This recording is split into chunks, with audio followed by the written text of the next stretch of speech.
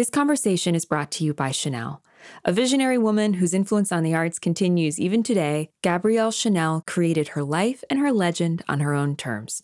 Discover her story at InsideChanel.com. For Gabrielle Chanel, dance was always a natural fit, reflecting the freedom of movement she introduced to the fashion world. Dance was an opportunity, that of meeting the flamboyant producer of the Ballet Russe, Serge Diaghilev, becoming his friend, costume designer and patron, of having her name associated with Cocteau, Picasso and Stravinsky. For Chanel today, dance remains the very essence of culture and elegance. To discover more, visit inside.chanel.com. So it was a strange, ghostly, I hadn't understood. I've always liked ghost stories, but, there are literal hauntings and ways of entangling yourself with these ghosts that are inside you. I'm Jordan Kistner, author of the essay collection Thin Places, and this is Thresholds, a weekly series of conversations with writers and artists about moments of epiphany or transformation that changed their lives and their work. A moment that they stepped across, like a threshold, into something new, and the way that experience changed everything they wrote afterward. To keep everyone safe, these interviews were recorded remotely, usually on a cell phone in somebody's home, and so you might hear some sounds and signs of life, like a car backfiring, a dog walking through the room, usually my dog walking through the room. Thank you for your patience with that. Margo Jefferson is a Pulitzer Prize-winning critic, the author of the book On Michael Jackson, and more recently of the acclaimed memoir Negroland, which told her own life story alongside the history and legacy of Black excellence. I was taught you don't tell your secrets to strangers, she writes in Negroland. Certainly not secrets that expose error, weakness, failure. My generation, like its predecessors, was taught that since our achievements received little notice or credit from white America, we were not to discuss our faults, lapses, or uncertainties in public. This tension between the writer and critic's desire to describe and unmask and the personal feeling of obligation to deflect is at the center of this conversation. For disclosure purposes, Margo was also my teacher, one of my first writing teachers, which was my good luck. She, as you'll hear, is generous with her intellect and wisdom, which shows up in her writing and shows up in this conversation about learning to write with more freedom, with more of one's own voice and selfhood directly in play, in view, and at risk. Hope you enjoy it. I want to include a brief content warning here. Part of our conversation touches on suicide and suicidal ideation. So if that's not something that you feel comfortable hearing about, be aware. Yeah, I had a couple of actually initial thoughts, and they came together they came tumbling together so quickly. I'm not sure which came first. But one was recognizing that, and that would have been, around 2010, 11, 12, as I was working on Negroland, that I crossed over into being able to tell a story that involved myself very intimately in ways other than, the kind of aesthetic, cultural.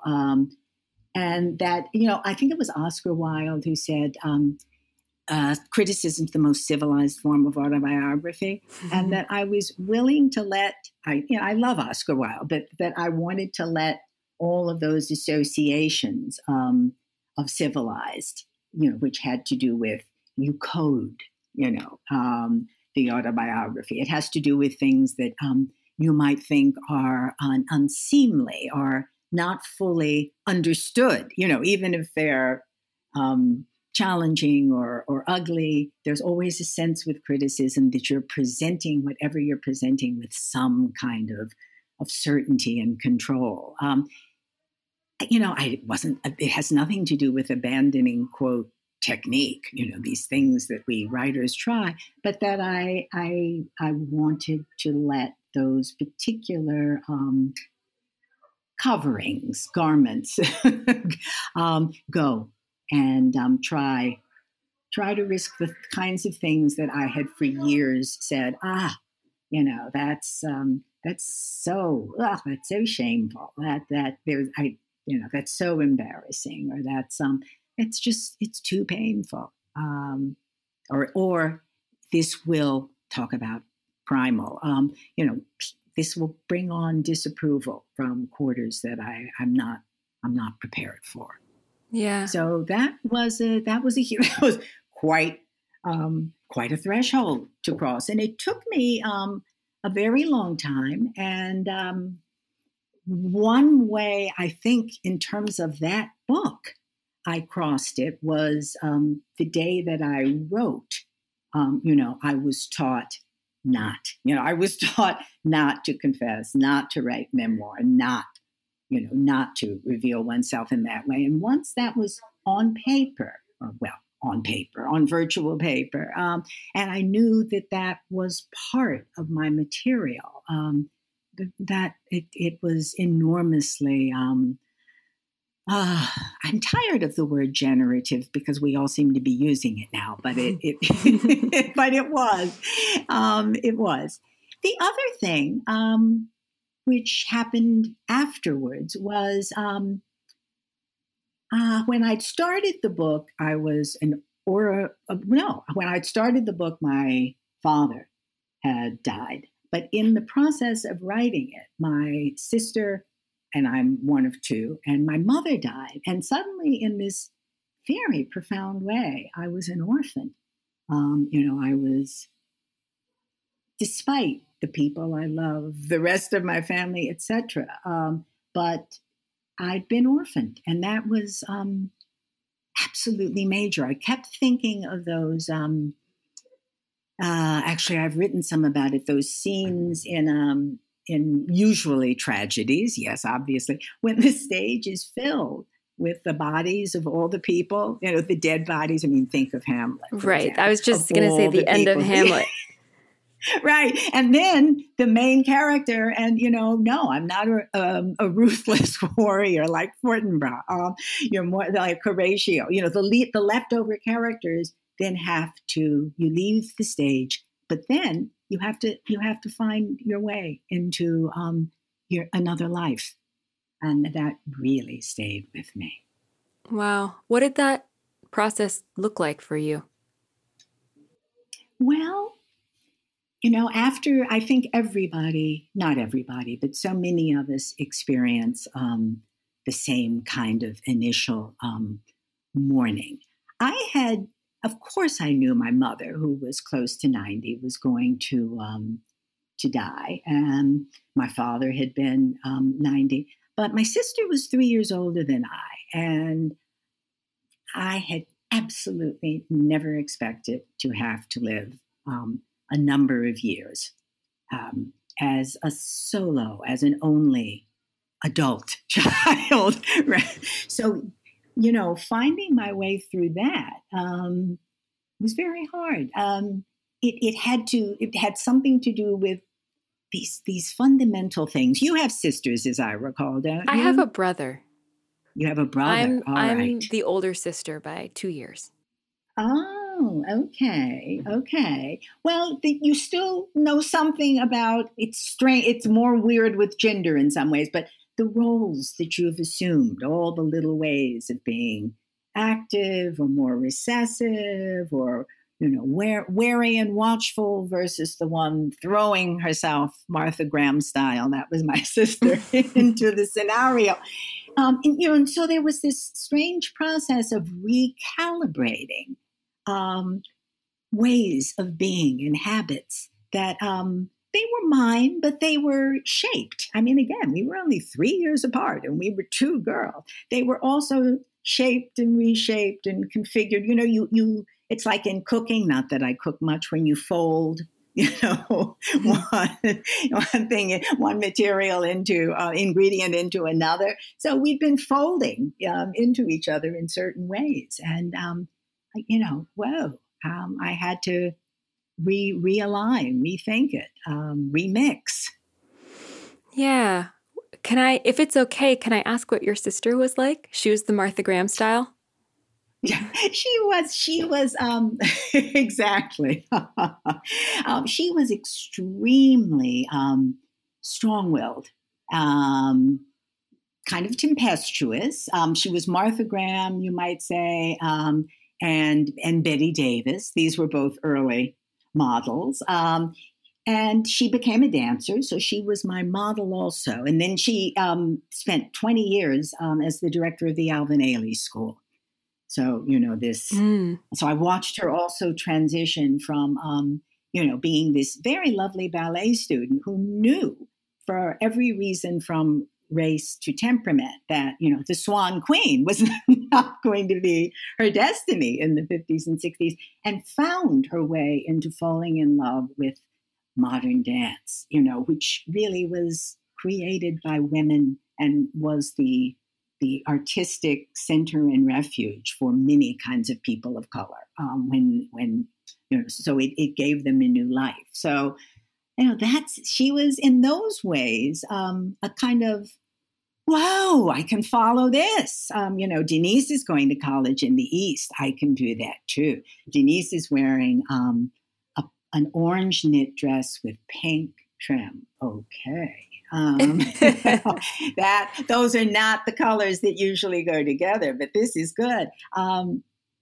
So yeah, she was, and then I also got to define myself as the more subtle, the more reflective, the more contemplative person. So I had to kind of take on parts of her, even though, quite frankly, I was also scared after she died.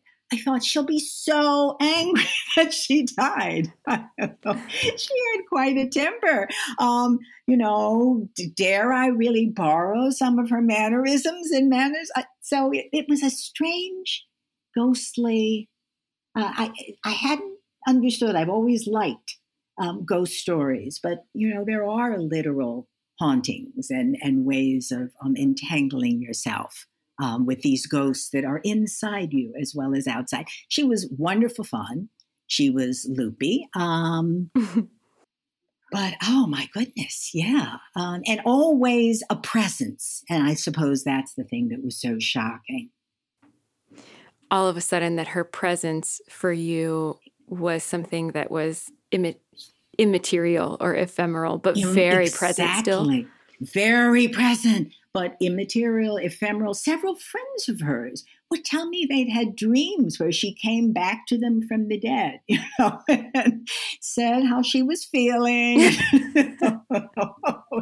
That I didn't, but I understood that they would be haunted. Yes, the intensity of the immaterial, and I found an old entry in a journal that I'd really written down ages ago when I was talking with a friend about her mother's death. And I had written the strange facticity of the dead. And that's so much what Denise was and remains. We think of facts as these palpable, irrefutable in the here and now. Somehow, I guess in literature, we tend to think of facts rather than speculations or fantasies as part of a kind of realism. But maybe the facticity of the dead is one of those spaces that you wrote about, Jordan. Maybe that's one of those thin places where the layers between what appears to be a naturalistic life and another spiritual, temperamental zone. It's not just speculative. It's factual. It exists there. It's peopled by every single little detail that we associate with the realistic or the naturalistic, but all in this unseen zone, or aura that permeates. And it can get more dim, it can get more intense. Does that feel like one of your thin places, kind of? It does. It absolutely does. Yes, absolutely. Yeah. I wonder what it was like to be entered into that kind of relationship with this alternate facticity, because sometimes that can be a really abrupt change from the way you've otherwise processed the world or experienced the world. I think the most unsettling was had to do with what I was saying earlier about, sort of seeing the proportions, if oneself, the way you, sort of behave and act and react in the world, like, let's say it's a kind of painting, then suddenly all the proportions of that had to be realigned, and I had to do it over again in different colors, because again, I didn't, I wasn't responding to her palette. I had to create my own. That was the most unsettling.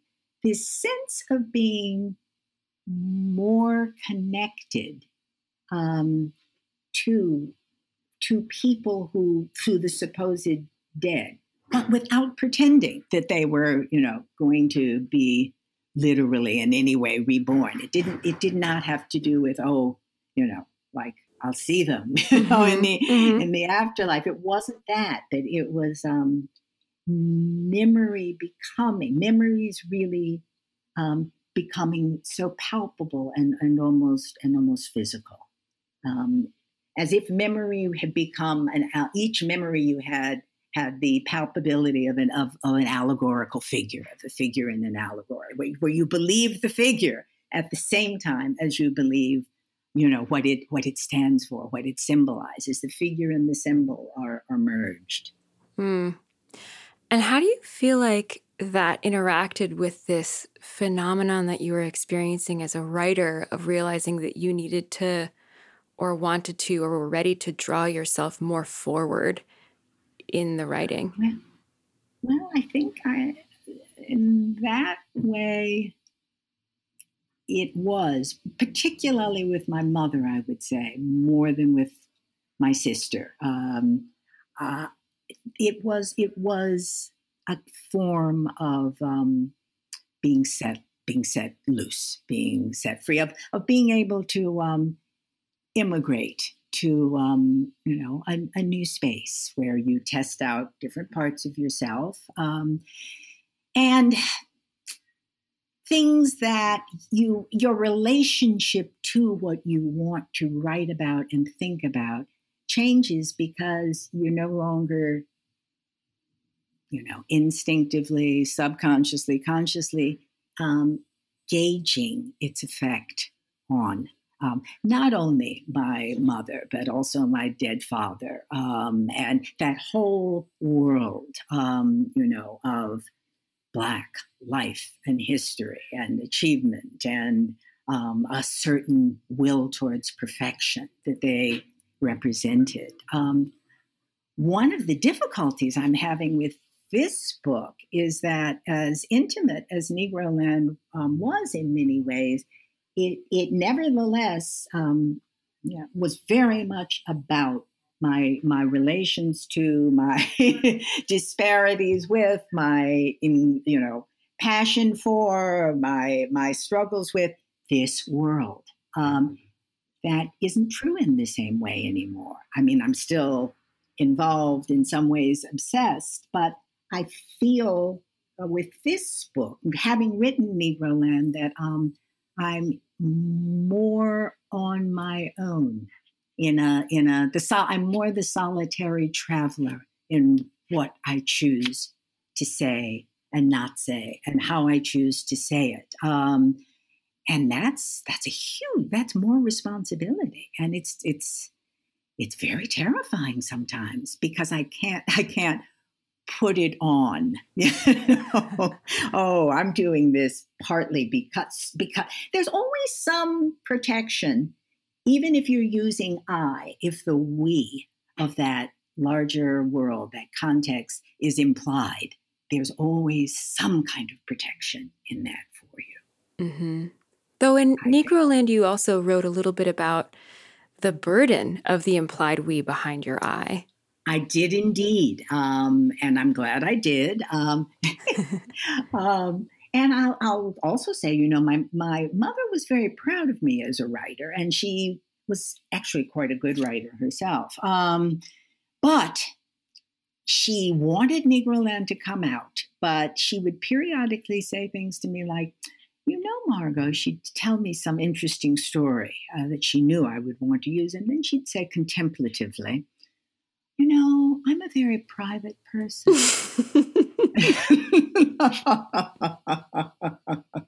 You decide, well, will I respond directly or will I go, and go about my own business, which was what I did. I was sorry that she was gone because I think her pride and pleasure and curiosity would definitely have dominated. But, there are things there that would have hurt and even angered her. So I was just saying this is much scarier, but it is. It's a relief. It is a kind of being grown up that's new for me. I think solitary traveler is really the phrase I want. Yeah. Do you think that is something that a writer can experience without the evacuation of those relational ties?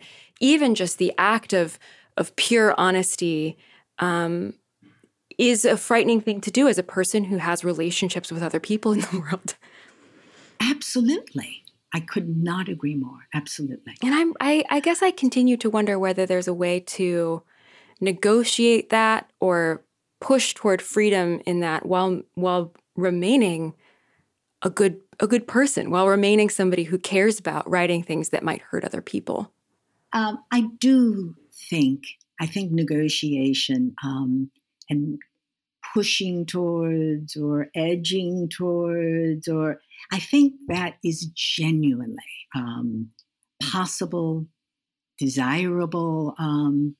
It's nurturing because nothing is worse than hitting up against that knowledge, that even if you are literally writing, that you are self-censoring, that what is coming out is, is being edited before it can even hit the page. And that's such a terrible feeling. And I think, as a writer, as writers, we struggle. At least I found myself struggling with it all the time.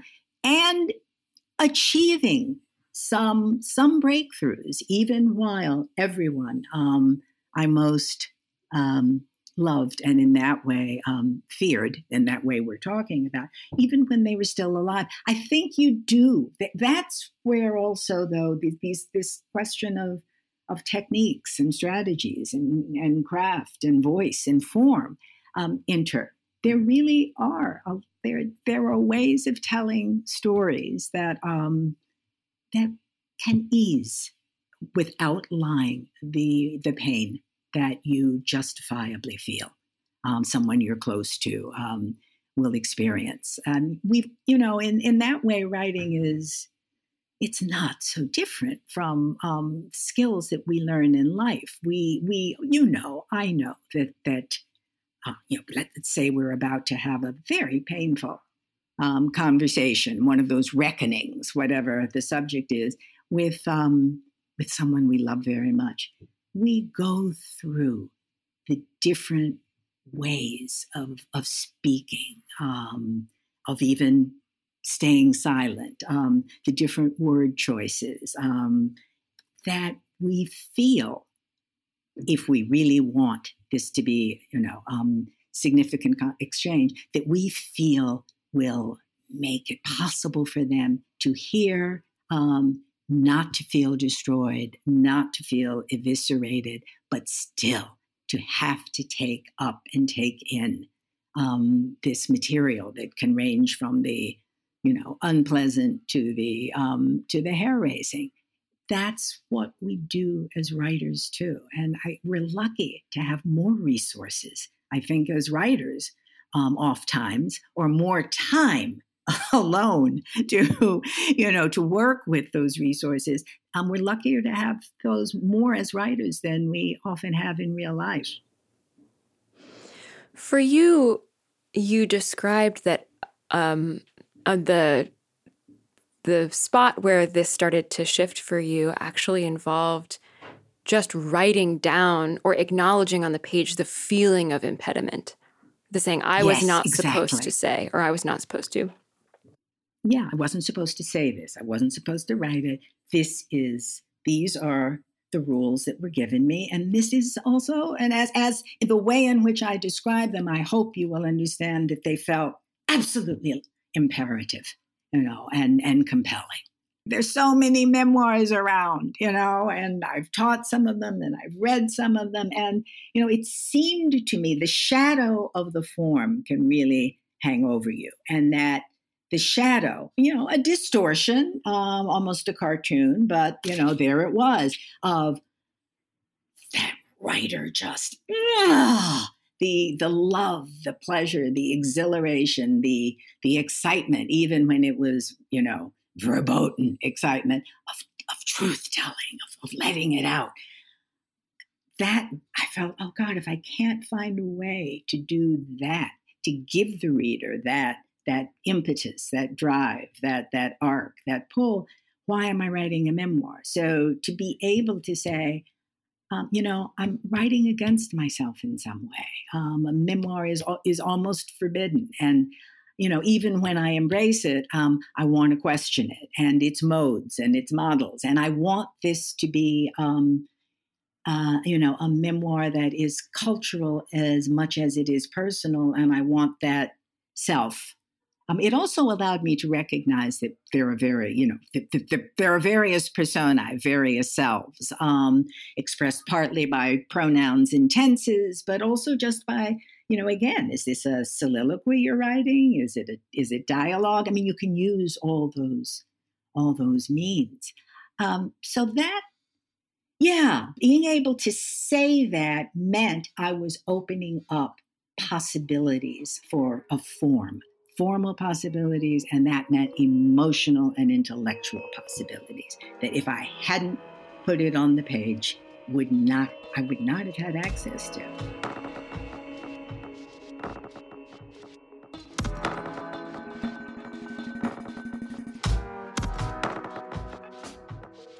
Was there an anecdote or a passage or a chapter in Negroland that felt particularly challenging to you in this way with regards to the technique of self-disclosure balanced against the duties to the people you love? Okay. Of course, that long section that started with a kind of collective, the collective self-destruction. There were a lot of deaths in Negroland. People were killing themselves off. And then, I could kind of be a slightly almost lurid reporter, but, a kind of tough chronicler. And then that had to move to my own those years that I was rather enthralled by or enthralled to, suicide. And the ways in which I never fully, I don't think, quite sorted out all of the registers of what was very personal and what I could kind of ascribe to what we might call conditioning. But to do that, to try to map it out, was very hard, partly again because the particular social and cultural creature I was, in general, was not expected to indulge, if you will, and that would have been the verb used, in suicidal longings. Partly, oddly enough, because I'd never actually really tried it. So a part of me was thinking, I'd go through these rehearsals. Well, is this a little bogus? Is it? So there were a lot of tonal challenges. It's interesting how a concern about authenticity reaches even there. Yes. Oh, my God. Yes, that's true. Well, I don't want to use the word melodrama because I often like melodrama, but the the tropes of an attractive woman enmeshed in certain self-destructive behaviors, but more to the point, suicidal, death, doom hungry for your fate, or doom eager for the fate, and that fate is death. That has a lot of old stuff, old foliage, and old decoration, and old tropes clinging to it. And also it wasn't something that had been written about by very many Black women of my generation. I had two predecessors, Adrienne Kennedy and Sasaki Shange. So I felt I wanted to live up to them, but also that, this was my embarking, my contribution to a small body of work about a death that is longed for, but almost feels socially and culturally structured, almost feels, like a form of either violation of etiquette, or in some weird, sick way, the etiquette of what your destiny should be. So that was all very tricky. But you're right. Authenticity. Don't you find? God knows it's another one of those words we fling around, but it's always there. That fear, or at least its opposite, the fear of the bogus, the fear of grandiosity, of self-aggrandizement, is what I should say.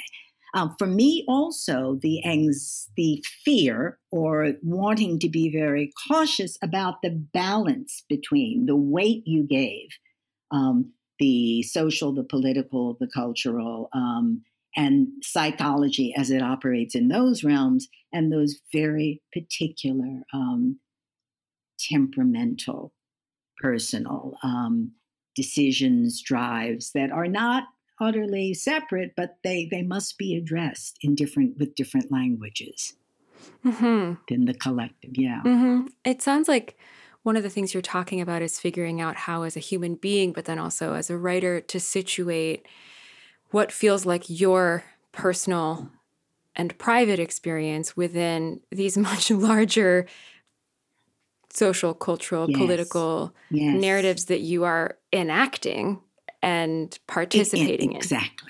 Exactly. And in enacting and participating in very acute and intense ways. What's that book? Was it Irving Goffman, The Presentation of Self in Everyday Life? Mm-hmm. These are acute roles. It's not that they are false. We used to have. This has changed, now. The mind is much subtler than it used to be. But, when I was a little girl and first entering my intellectual life, the divisions often, as, even intellectualized between the public and the private self, and the sanctity, really kind of coming down, I guess, in a certain way from Romanticism, the sanctity of what you could call your private, untainted experience. Those realms were often very, very dramatically divided. It's much more complicated than that. Even when the private is filled with rebellion and declarations of intimate, solitary independence, they still are so. We can't lie about the ways in which these multiple selves are playing with each other and fooling each other and collaborating with each other.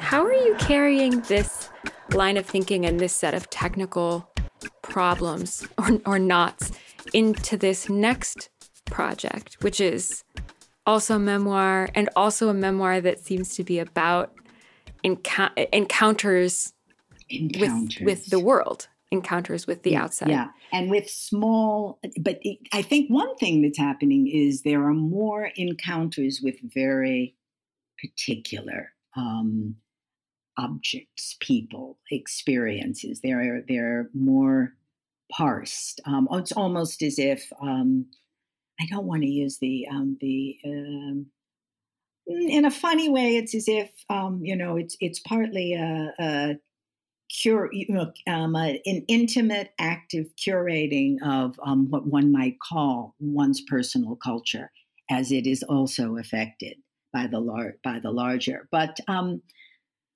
one thing, I guess, the title says a lot. I'm calling it "Constructing a Nervous System." Ooh, that's a great title.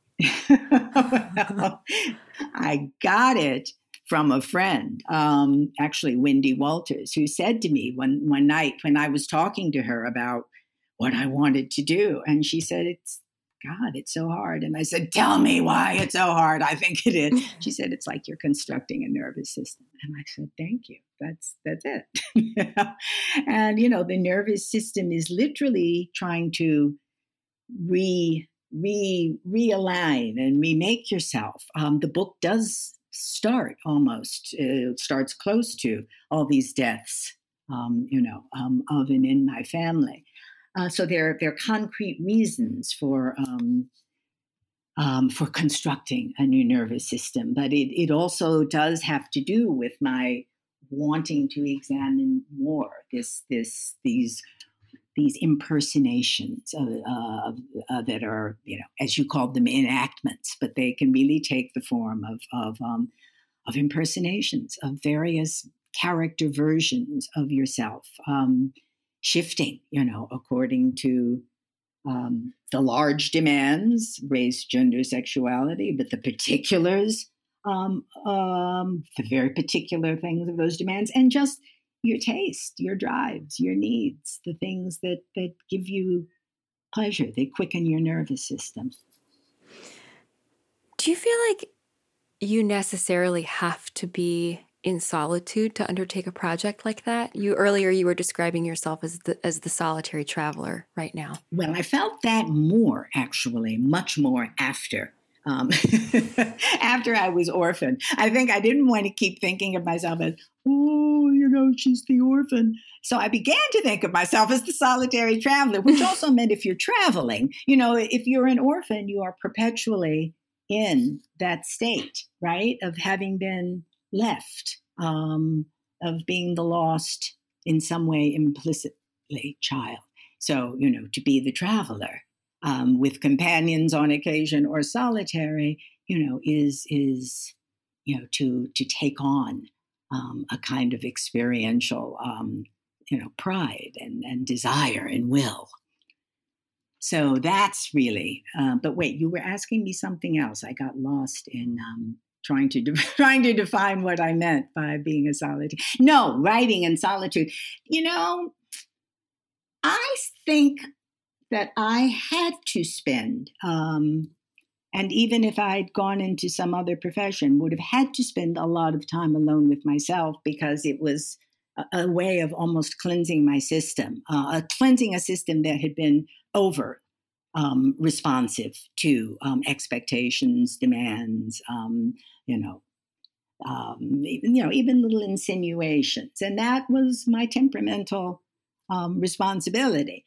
A part of me gets sick to death of writers' solitude. I've got a streak. There was, for a while, when I was much younger, I wanted to be an actor or an actress. Actress is still a word I actually like. And that has everything to do with creating, inventing, rehearsing, improvising, in groups, or at least in dialogue. I wish that I had done much more choral. I wish I'd joined a choir and done a lot of choral performance. That too is very exhilarating to me. But I think there is a certain kind, and every artist, even if you're a performing artist in some kind of collective relationship, there is that part of the work where it's just you and it and all of the things that surround, all of the desires, the needs, all of the prohibitions. You've got to do that alone.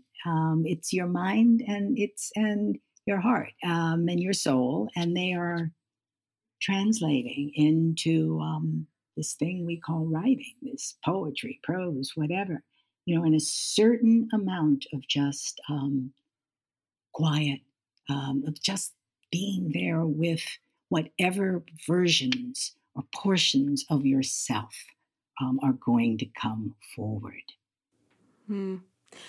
Yeah, what do you think? Well, it's funny. I hadn't intended to ask about like whether you think writing in general requires solitude, because I think that's what you've just said is absolutely true, which is that I think that probably anyone who makes something, whether that's writing or music or dance, has to eventually be making from a point of silence and encounter with the world or yourself, or, that there's a certain kind of privacy or solitude that might be required for that. But I don't actually think that most writers are afforded the luxury of solitude in the way that we imagine that our, artists have solitude, experience this sort of extremely... That's another one of those legacies from Romanticism. Sure, I was going to say it's a very romantic idea of what solitude means. And I don't really ascribe to that either. I was asking, I think more particularly, and this you did answer, whether you felt like this particular project of going back and constructing a nervous system and trying to account for and excavate and recreate the, how did you say it? Like the creation of personal, was it style? Well, it's partly a personal culture. Personal culture. The elements of a personal culture. Yes, yeah. I love that phrase. And I think I was asking whether or not solitude felt necessary to you for that project. Yes, a lot, not again, Margot said a little defensively, I don't have perfect solitude. I teach. I do. You know that, Gordon. Yeah, I'm not saying you're just locked in your room somewhere for years at a time. But I think, yes, because it's much more free form than anything I've done before. I will go back to dear old Oscar Wilde, and he did say, what is first in feeling comes last in form. And I like that. But also what's first in feelings that you are still sussing out and trying to name. And sometimes they're feelings and sometimes they're thoughts and sometimes they're, ideas you're grappling with. And sometimes it's conflicts and vehemence and intensity. And I will say violence because this is violent day of ours in the culture around you. All of that. It demands so much formally. And I don't have the same shelters. I don't have the same shelter of here's my critical persona, and even the shelter of I am a performer. I called myself all sorts of things, the guide, the central character, the elegist, the whatever of Negroland. Of course, that world is still there, but, it's not the stage I'm on. I have to kind of devise it's like more like a site-specific work, and I have to find a new site for each damn thing. Oh, no. It's a production problem. That's all it is. It's a production problem. That's right. How does it feel? I like to be further along than I am. There's a section of it that I really feel good about, and that just feels thrilling because I think, I haven't done this before, and this is where that pleasure of this is how this fits with that, and this is why I was so obsessed with saying this, and now now I see. Now it makes sense. And oh my God, and it may lead me there. But then, suddenly you get to the end of that section that you're absolutely pleased with, that X number of pages, and you go, oh, what next? It's like temporary dead end. So, but I made some breakthroughs, or I cracked some codes. I won't say breakthroughs, but cracked a few small codes recently. So, we go forth, we digress, we progress, we recede, we proceed. Threshold is a production of LitHub Radio. We're produced by Drew Broussard and Justin Alvarez. Music and editing by Laura Faye Oshwood of Arthur Moon. Our art is by Kirsten Huber. Special thanks to Farrar, Straus, and Giroux. I'm Jordan Kistner. You can find me on Twitter and Instagram at jordan.kistner. We'll see you next week.